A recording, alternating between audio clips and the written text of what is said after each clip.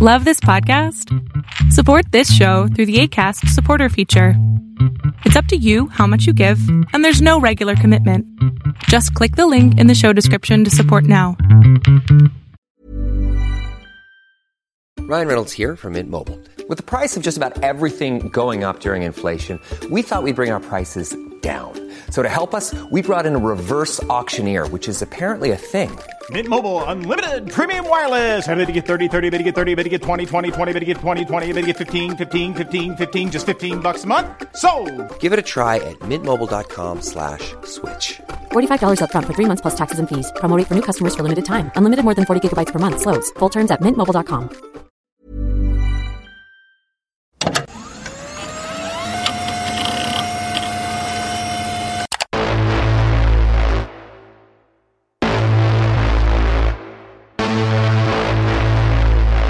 People live in a world of their own making. Frankly, that seems to be the problem. Welcome to Angry Planet.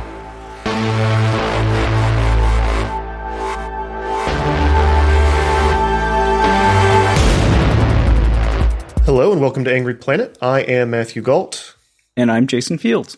Instagram is a world of influencers, models, bizarre ads, and aspirational living. It's a place where artists share their work and people go to see and be seen. It's also the epicenter of gang violence in America and, increasingly, an important resource for law enforcement looking to solve murders and disrupt street violence. Read the charging documents or warrants of a gang violence-related case, and you'll be confronted by a wealth of Instagram posts. Why? With us today is Danny Gold. Gold, a returning guest, is a writer and producer who focuses on crime and conflict. He's also a reluctant podcaster who co-hosts the excellent Underworld podcast. Danny, thank you so much for joining us. Thank you guys for having me. Really appreciate it. All right. So in your work covering gang violence, how much do you use social media to help you figure out what's going on? So, I don't look at Instagram, YouTube, and all that as the best way to get the background of a situation, right? And to come to a total understanding. But you can see conflict between gangs, stuff like that play out on there. It's going to be maybe in coded language you don't understand. You might not know why these things are kicking off. I don't think it necessarily starts there, but it definitely facilitates it. And just people are way too poor with their OPSEC. Like, they will be putting stuff out there that, like you said, will be used in charging documents. Direct threats against enemies that are, going to be seen by anyone who loads up YouTube and knows where to search, or Instagram. It's not that hard to do. I have used it, and I'm giving out a reporter trick here. But, when I did this documentary in St. Louis that I've talked about on the podcast, and that was dealing with gang violence there a lot, one of the easiest ways I found to make inroads in communities that are participating or suffering from gang violence is to find people in the local rap scene. And I've done that through YouTube, through Instagram, start hitting them up, being like, hey, do you guys want to talk? I'm looking into this, I'm looking into that. Usually if it's a relatively small time player in this scene, they're going to be up for a conversation. Well, not usually. It's like 1 out of every 10 people you reach out to is willing to talk and maybe introduce you around to some folks. And that's how I've made some great sources, is doing stuff like that. Yeah, it's funny. Increasingly, I feel like a lot of, especially looking for sources and kind of tracking their history, social media has become so important for journalists. Even, again, giving out reporter secrets, even like LinkedIn is such a huge deal. Yeah. You can learn so much about people on LinkedIn. But anyway, which sites are people using? Like, where is this stuff happening? Is it just Instagram? I mean, Instagram and YouTube, I'd say, would be the big ones that I've noticed, where you can just get a lot of information. I mean, there are people whose entire reporting careers now are based off of, essentially, I guess Facebook too in foreign countries would be big, but trolling these websites. And I'm not just talking about gang violence. I'm talking about, ethnic cleansing situations, cartels, obviously, gangs. It's not just, I don't want to portray it as it's just, kids in street gangs in Chicago or in Brooklyn or in St. Louis using this, right? You have Albanian gangs in London that are putting stuff up on YouTube or Instagram that no one who wants to stay out of prison should do. You have cartel members. I guess they probably fear prosecutorial sort of attention a lot less than people in the US, but they're putting stuff up there too. Even you go back and you look at Facebook and WhatsApp in Myanmar, there's ethnic cleansing that was precipitated through that. And that's a fact. That's a known thing. I know people that have met with high-level Facebook officials to warn them about this. I think it's in Shira Franco's new book. They talk about this a bit. But, this isn't just a thing that street gangs are putting their crimes out there for the world to see. It's sort of all over. Right. And, you have places like Bellingcat that are watching all this stuff and using it to document war crimes in Syria, right? Because people are putting up their ethnic cleansing on YouTube and other sites. May not live there for very long, but the evidence is there, however briefly. Why do people do this? I ask myself that question a lot. I think, it could be any number of reasons, right? Everyone's going to have their own personal motivations. I think with cartels doing it, a lot of them are doing it to instill fear, to sort of one up their enemies because they don't fear any sort of criminal justice situations. Why are these younger, the 15 and 16-year-old kids doing it? I mean, clout is like a big thing. It's an unfortunate reality, but people are doing it to sort of show like that they're in charge, bravado. I mean, it's when you're talking about young men, male teenagers, 16, 17, around the world, do a lot of dumb stuff for attention, for bravado reasons, for things like that. And that's a very real reality with kids, even in gangs. It's not just 16-year-old kids in gangs they're doing, it's 16-year-old kids all over. Just when you're living that gang life, it's going to involve violence, it's going to involve guns, it's going to involve things of that nature. It's going to involve you trying to one up, your ops, your enemies, things like that. It's just, and they want to generate content. Don't we all just want to generate content and have it lead to things? I mean, they're doing the same stuff, And if I can point out, I always like to take everything back to the Holocaust if possible. The Nazis actually took lots of pictures of some of their crimes, including shooting people in front of ditches and there were this fantastic album, people who worked in Auschwitz just hanging out and partying nearby. So apparently it's just something people do. It's not a new phenomenon in any way. It's just the outlet and the how much easier it is to do right now. If you want to do this 20 years ago, you had to go get a little Insta camera from CVS, take photos, go get it developed. You got your phone on you at all times. And, I don't think, especially when it comes to the younger teens that are doing it, I don't think they're thinking long term. They're not thinking of like evidence that they're providing. That's like we have, our podcast corny catchphrase, which is don't Instagram your crimes. T-shirts available. But it's true. So many cases these days are built off people who are literally putting up evidence of felonies on Instagram, on YouTube, and on Facebook. And people are making cases off it. Like, we have this sort of old running gag about these cops in New York who are like, your middle-aged Irish and Italian cops who now have to like learn how to use Instagram and, used to banging down doors and whatever else. And now they're monitoring or pretending to be some like 17-year-old girl so they can like friend people on Instagram that are putting up, their gang members that they're affiliated with. And that. Can you describe some of the posts and like how is there an aesthetic difference between like what a cartel member posts and what somebody in, say, St. Louis posts? I mean, the cartel members are putting up stuff where they're like really rolling around with heavy duty weapons, where they're shooting people, bodies, things like that. So the cartel members are putting it up to a degree that's just, to the 10th exponent of whatever the kids in Chicago or New York, whatever, are putting up. They're putting up, you will see posts of guns and things like that, especially in cities where they're legal. New York, it's a little less, people have kind of wisened up a bit about that. Call outs of opponents or people they want to hurt. I've kind of had it. I was actually just on the phone with a friend in St. Louis who's involved in this world. And he was like, look, it doesn't start on Instagram, but it just exacerbates it to like the millionth degree, right? People know who their enemies are in this world before social media. This just gives you an opportunity. You're not running into them on the street anymore. It used to have to be you crossed someone's territory, you ran into them in the street. That's how an argument would precipitate, or that's how some sort of action would precipitate. Now you can just be in your bedroom talking shit on Facebook comments, on Instagram comments. I mean, he was telling me wild stories of I interviewed this rapper. We didn't use him in the piece. This guy, AMR D. Huncho, a St. Louis guy, who got shot like 5 times in July. He was on live when it happened. He was telling me another story of one of his homies that was shot on live. Like the guy was on live, shot a couple days ago. So you see stuff like that. You see a lot of stuff with, bragging about money, stacks of money. And I talk to these kids. I'm like, stop doing that. Like, if people see, the world you're living on. If people see you holding thousands of dollars in your pockets, and then you put your house up there, you put your car up there. If you're on live doing it, like, things are gonna look 99% of the time, maybe you're fine, but that's, you're making yourself a walking target. Maybe you're a target already, but like, maybe people forget, and then they're scrolling through and they see you holding $40,000. I'm just saying, it doesn't take much sometimes for someone to get the motivation to do something in that world. Well, and that's happened before too. There's famous cases recently of rappers, I think specifically putting up, bling and stacks of cash, and then criminals like, all right, well, we know where they are, we know what they've got, so we'll go take care of that. Yeah.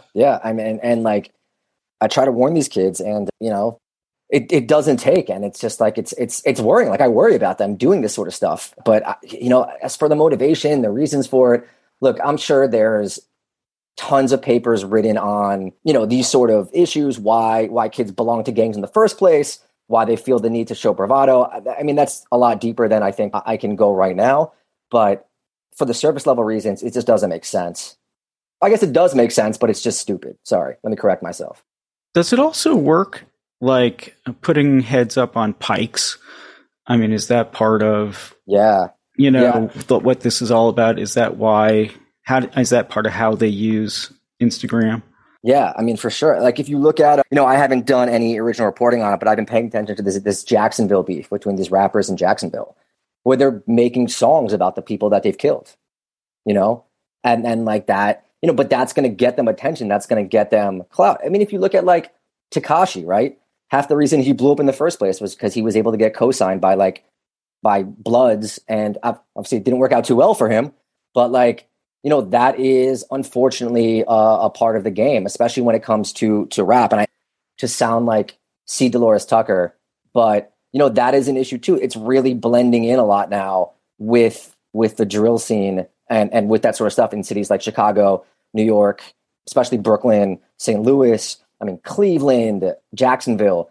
There is this intertwining in a way that it wasn't 30 years ago. I saw like an older guy who had been in the rap game and in the sort of gang game. He was 50 years old now, talking about how like these days it's more out of control than it was back then, because back then a lot of these guys were faking. These kids now, look, they might make terrible music and have dumb face tattoos, but they really are shooting people in the streets over like through music. Like that's a part of it. And I hate to sort of, I'm not trying to establish a puritanical view on these things, but it is a reality and people don't want to address it. Yeah, there's that famous song about, it's like C.W. Nelly about shooting his friend by accident. YMW Melly. Yeah. Sorry. I think he made the song before that happened. I think, I'm not sure. I'm pretty sure he made the song and then actually did the thing in the song that he was singing about. Yeah. He's serving time right now. I think he's I don't know if he was he I think he might have been convicted. I'm not sure. But I didn't follow the case too closely, but I'm pretty sure that he is convicted. Yeah. He's actually pretty, I wrote him off right away off the bat just by looking at him, but he's a pretty talented musician. Like I think he's fundamentally like very talented. It's a giant waste of talent. I'll just say that. It's a good song. That's one of the horrible parts about it. Dude, he has a song, Mama Cry, about serving like a 200-day sentence. That's like a beautiful, heart-wrenching song with an amazing video. I would recommend people. I tried to license it for like a short documentary that I made, but that didn't work out. But it's an incredible song. But anyway, sorry. This gets to one of the things I like, a central tension in my own like intellectual life, where I wonder. I'm not one of those people that thinks that art inspires violence, but I also think that we fundamentally believe that art can change minds and inspire us, but when we think about it inspiring violence or causing violence, we balk. I think it's complicated. There's a complicated connection there. But do you think that any of this stuff that's happening on Instagram or social media is amping up the violence in any way or making it worse? The first thing you said is a debate that I've been having with myself a lot the past couple of years as I've been paying attention to this more and more. Because I know that, like, I am a 38-year-old, mostly law-abiding citizen who is not a part of these worlds. And I know when I'm listening to some stuff, when I'm getting amped up to go to the gym, like, I'm getting amped up, and I'm not like a hyper-impressional 15-year-old kid who's in a violent world to start with. So I'm sort of where you are. I'm really torn by what I now believe, because I do think it's having an impact. I do think some of this stuff, like especially when it comes to drill stuff, and I hate to say it because, like I said, I don't want to sound like C. Dolores Tucker, but I do think it is having an impact and it is exacerbating it. Now, when it comes to social media, for sure it's exacerbating it. For sure. Like, I'm not saying there's fundamental reasons why, there's violence in general in communities, right? I think poverty, lack of opportunity, lack of choices. I am not trying to say that Instagram contributes like any of those factors do. Certainly it does not. But when it comes to exacerbating it, 100%, like it is just, it's real. People are the guy I was talking to said, people already know their enemies. But if you have 24-hour access to talk shit to your enemy, to call them out on things, to one up them, what's that going to lead to?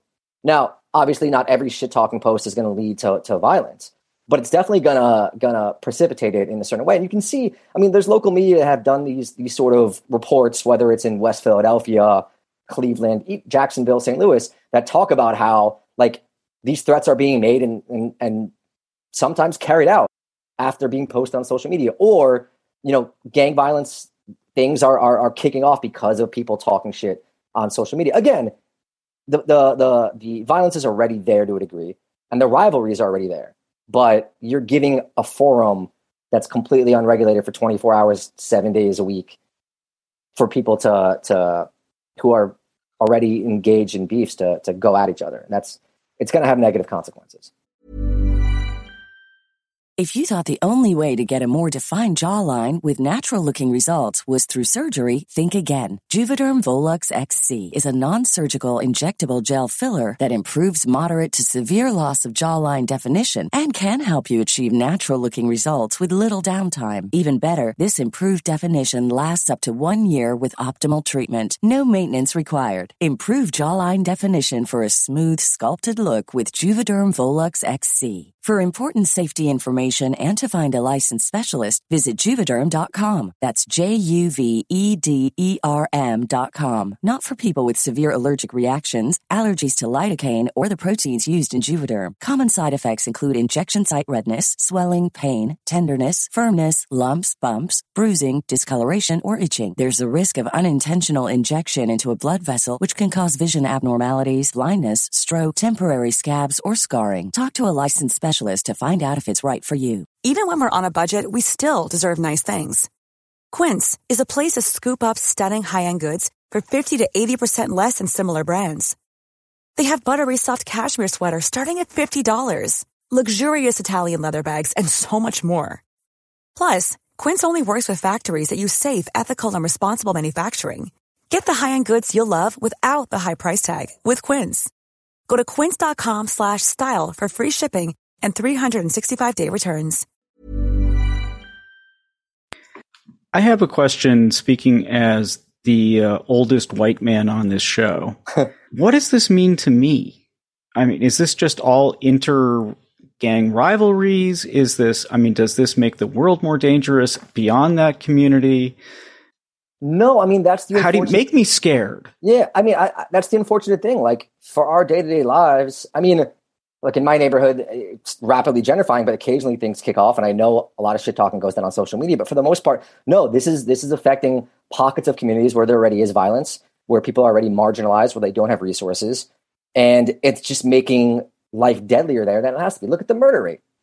Again, I'm not saying this is the reason the murder rate is sky high right now, even though I think it's gone down. Last year was sky high. This year it's down a bit, but it's definitely contributing to it. And again, I want to be clear too. This isn't just a phenomenon that's happening to street gangs in inner cities in America, right? Cartels, MS-13, like I said, Albanian gang, the Hellbanians have tons of music videos up there where they're bragging about their crimes. This isn't, I don't want to implicate, street gang culture as being the only ones that are guilty of this.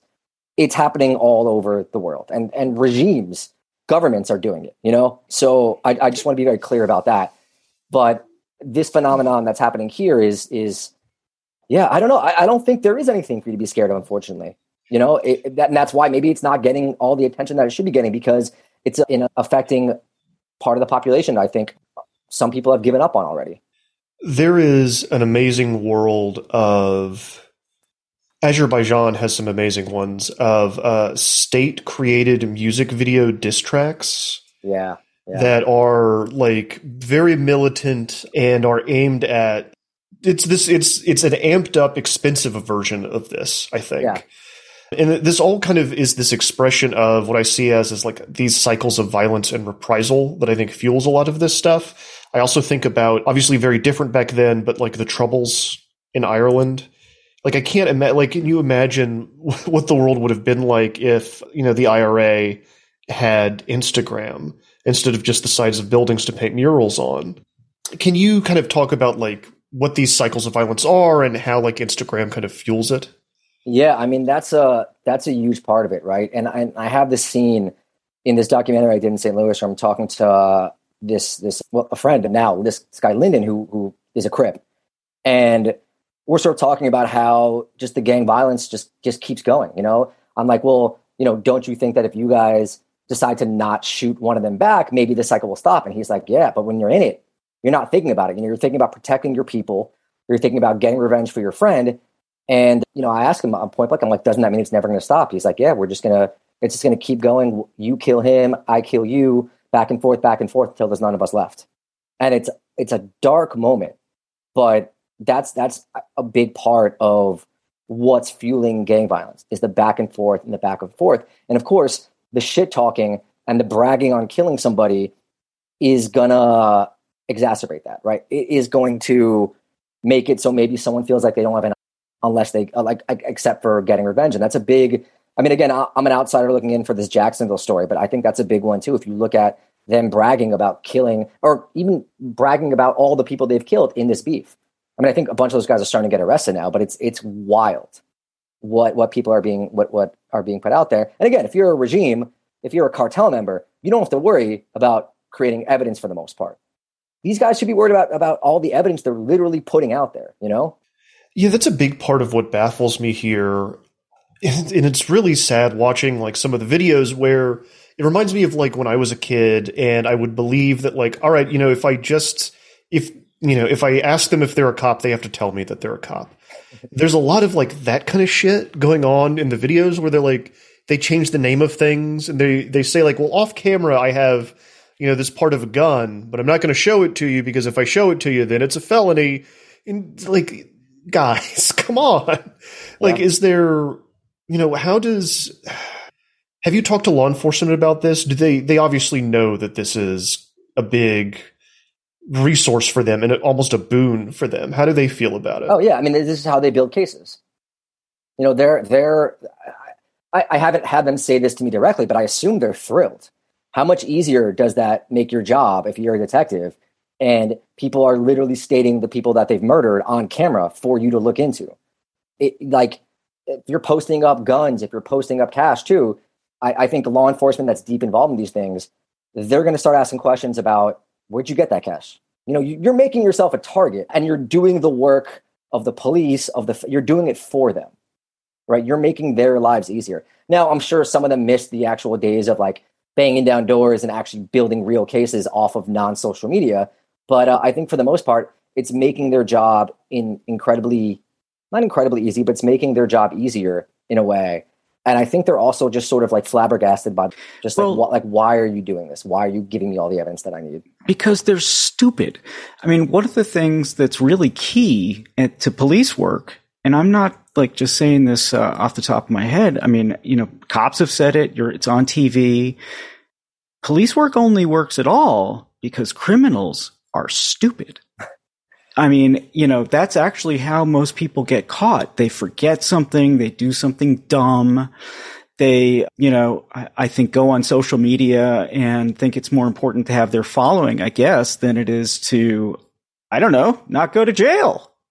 Look, especially when it's kids that are like 15, 16, 17. I don't want to be too judgmental. I'm sure if social media was around when I was that age, I would have put a lot of dumb shit up there as well. I'm really glad it wasn't around when I was that age. There definitely probably some early Facebook wall posts back in like 2004, 2005.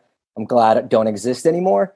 But yeah, look, it's not a smart thing to do, but we also have to think about 15 and 16-year-old kids without guidance who by nature are just like, and by nature, I mean, all 16-year-olds are super impulsive. You know, their brains, I don't know the science, man. I'm just talking nonsense, but you know what I mean? Their brains aren't fully formed, right? That's why teenagers do so much dumb shit. And I'm not trying to rationalize literally committing crimes on Instagram, but at the same time, it's like, there's a small part of me that gets it. Well, we had the luxury of growing up in a world where this stuff wasn't around. Right. That's a big part of it. And this is, you know, we like to talk about how, like, you know, Twitter isn't real life. Ha ha ha ha. Well, to a lot of people, this stuff very much is real life. It is a fundamental part of what it means to be a social human in the year 2021. Yeah. No matter how much we hate it. And so you are living part of your life in this digital realm. You know, so it's hard to just walk away from that, especially when all of your peers are there and it's just what the done thing that your culture does, you know?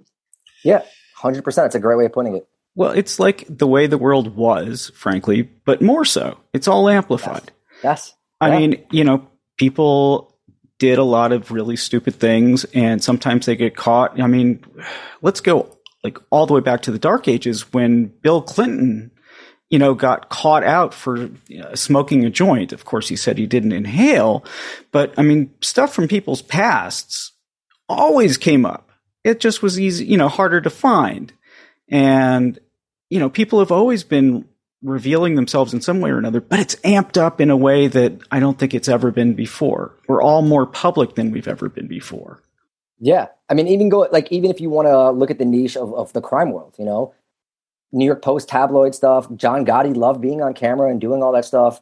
I mean, how many retired mafiosos now have podcasts or YouTube shows? I guess it's a little different because they're most likely not still committing crimes and talking about stuff they've done in the past. But like, you know, it seems like you go to prison now, you do your time or you plead out or you snitch, and then you come out and you become a YouTube guy or a podcast guy. And they do numbers, man. Who doesn't want to watch Michael Franzese or Sammy the Bull talk about, you know, what they did for 20 years? And people are fascinated by that stuff. So, you know, like I find myself definitely being like, why the hell are these kids doing this? But then you look and you see middle-aged mobsters are doing it too. And did you see that post from Hanrahan? There's militant Uzbek jihadists in Syria that are also hosting their own podcasts. I did see that. They've got way better equipment than I do. I think Jake made that joke as well. Yeah, it's awful. Like, I wish I had a studio that looked that nice. Okay, so the other thing I want to ask is, what is Instagram and its parent company Facebook doing about all of this, if anything? Is there a stance there? Is it just, you know, let it go? What's going on? So, you know, I think when you look at, this is probably not one of their bigger problems, right? I mean, they had the Myanmar thing is with the Rohingya is crazy. And I know people that had meetings with high level Facebook officials and tried to warn them about it. And I don't think they got the response that they wanted. So, you know, we're talking about literal ethnic cleansing here, like state sponsored massacre, stuff that's being exacerbated. And they didn't do much. So I think with this, I also think like they probably don't know a lot of what it is or what's going on. Understanding the language itself is difficult for anyone, let alone some like 40-year-old Facebook executive. So I think they're probably not super aware of it now. I mean, I think there are, you've seen these charging documents, right? Where police are filing stuff with Instagram, with Facebook or whatever to get this information. And I think occasionally it's being brought to their attention, but I don't think it's one of their main concerns considering everything that's going on. And again, like I don't want to make excuses for them, but I don't envy them having to police all this stuff, right? How do they know what's going on some kid's live on the south side of Chicago when he's like making gang threats? You know, they don't like, how can they keep up with this? It's tough. Like I don't envy them there, and I don't envy them being in this position. Yeah. I don't think people understand how much Facebook and Instagram is actually moderated, and two, what that moderation looks like and how nightmarish it is for the people that are sitting and sifting through all of this stuff and deciding what can come down and what can't. Like there is AI that regulates about 90% of it, but a lot of times there has to be another human watching, you know, video of a child being murdered and has to decide if it's going to get pulled down or not. It's a huge task, and they do spend a lot of considerable amount of time and money on it. What a lovely note to go out on the show. Yeah. I do have one more question. Are they using Signal and Wire and other encrypted apps at all? Is there any kind of organization that's going on in more private settings? I think there are more organized groups that are using encrypted messaging. You know, there was that big bust in Europe and Australia. They had developed their own sort of encryption. I'm sure you guys talked about that. Their own encrypted messaging app. I'm sure there are people that are using Signal. I'm sure there are street gangs that are using this stuff and doing it in a way that's more sophisticated. A lot of them aren't. And I'm surprised sometimes when I talk to people. Like, I was talking to a cartel guy with a name, like not super high level, but a guy who has a name out there. And we're talking over like a Facebook chat on like a video. And he's showing us guns and all that. Like, there's very little OPSEC. I think it's maybe people think they're immune at this point. So it is, yeah, like I think there are definitely people that are using encrypted chatting and being smart about it. There's definitely a lot of people who aren't. And there's definitely some high level people that probably should that aren't. Yeah, I think that's important to note here for the criminals out there that, you know, looking at these charging documents and warrants, law enforcement goes to Instagram and asks for the records. Instagram tends to give them the records. There doesn't seem to be a lot of pushback from Facebook, you know, giving over that stuff. They seem very, you know, ready to do it most of the time, right? Yeah, I don't think anyone's going to give, you know, when it comes to this sort of stuff, I don't think anyone's really fighting the privacy battle for street crews these days, you know? Like, I think it's one of those things where... How odd. Yeah, they're not going to get a ton of pushback on that. Yeah.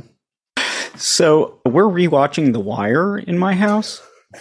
And, you know, it shows that law enforcement is always in the process of trying to catch up to criminals. And I was just thinking about, you know, what you were saying, Matthew, about stuff that is encrypted. I mean, there is undoubtedly, you know, Lester or McNulty somewhere desperately trying to figure out how to, you know, get through that encryption. Well, the brilliant thing they did is Danny kind of teased a moment ago is it Europe and Australia, you said, where they set up like a fake Signal style application and got a bunch of criminals to sign up for it. No, it was real. What they did is they found a guy who I think made a previous version of it. And I don't know what they had on him. They probably cut a deal with him or something like that, where he would develop a new one and use the same networks to distribute these phones.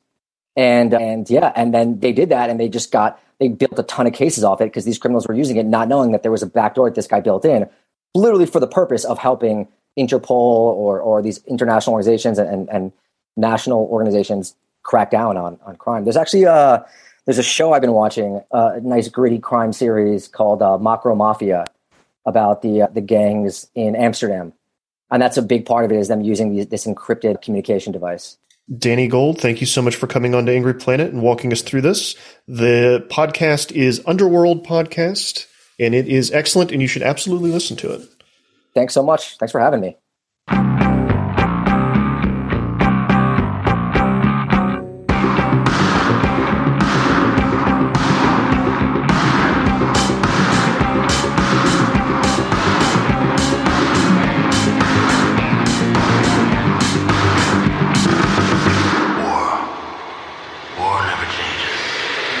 That's all for this week, Angry Planet listeners. Angry Planet is me, Matthew Gault, Jason Fields, and Kevin Odell. As always, you can find us on angryplanet.substack.com, where for $9 a month you get access to 2 bonus episodes every month and commercial-free versions of the show that you're listening to. It really does help us keep the show going. We're all very, very busy these days.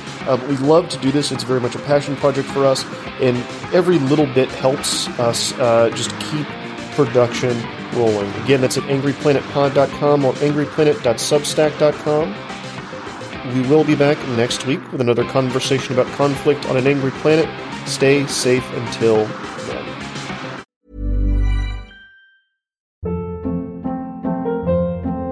Hold up. What was that? Boring. No flavor. That was as bad as those leftovers you ate all week. Keke Palmer here. And it's time to say hello to something fresh and guilt-free. Hello Fresh. Jazz up dinner with pecan-crusted chicken or garlic butter shrimp scampi. Now that's music to my mouth. Hello Fresh. Let's get this dinner party started. Discover all the delicious possibilities at HelloFresh.com.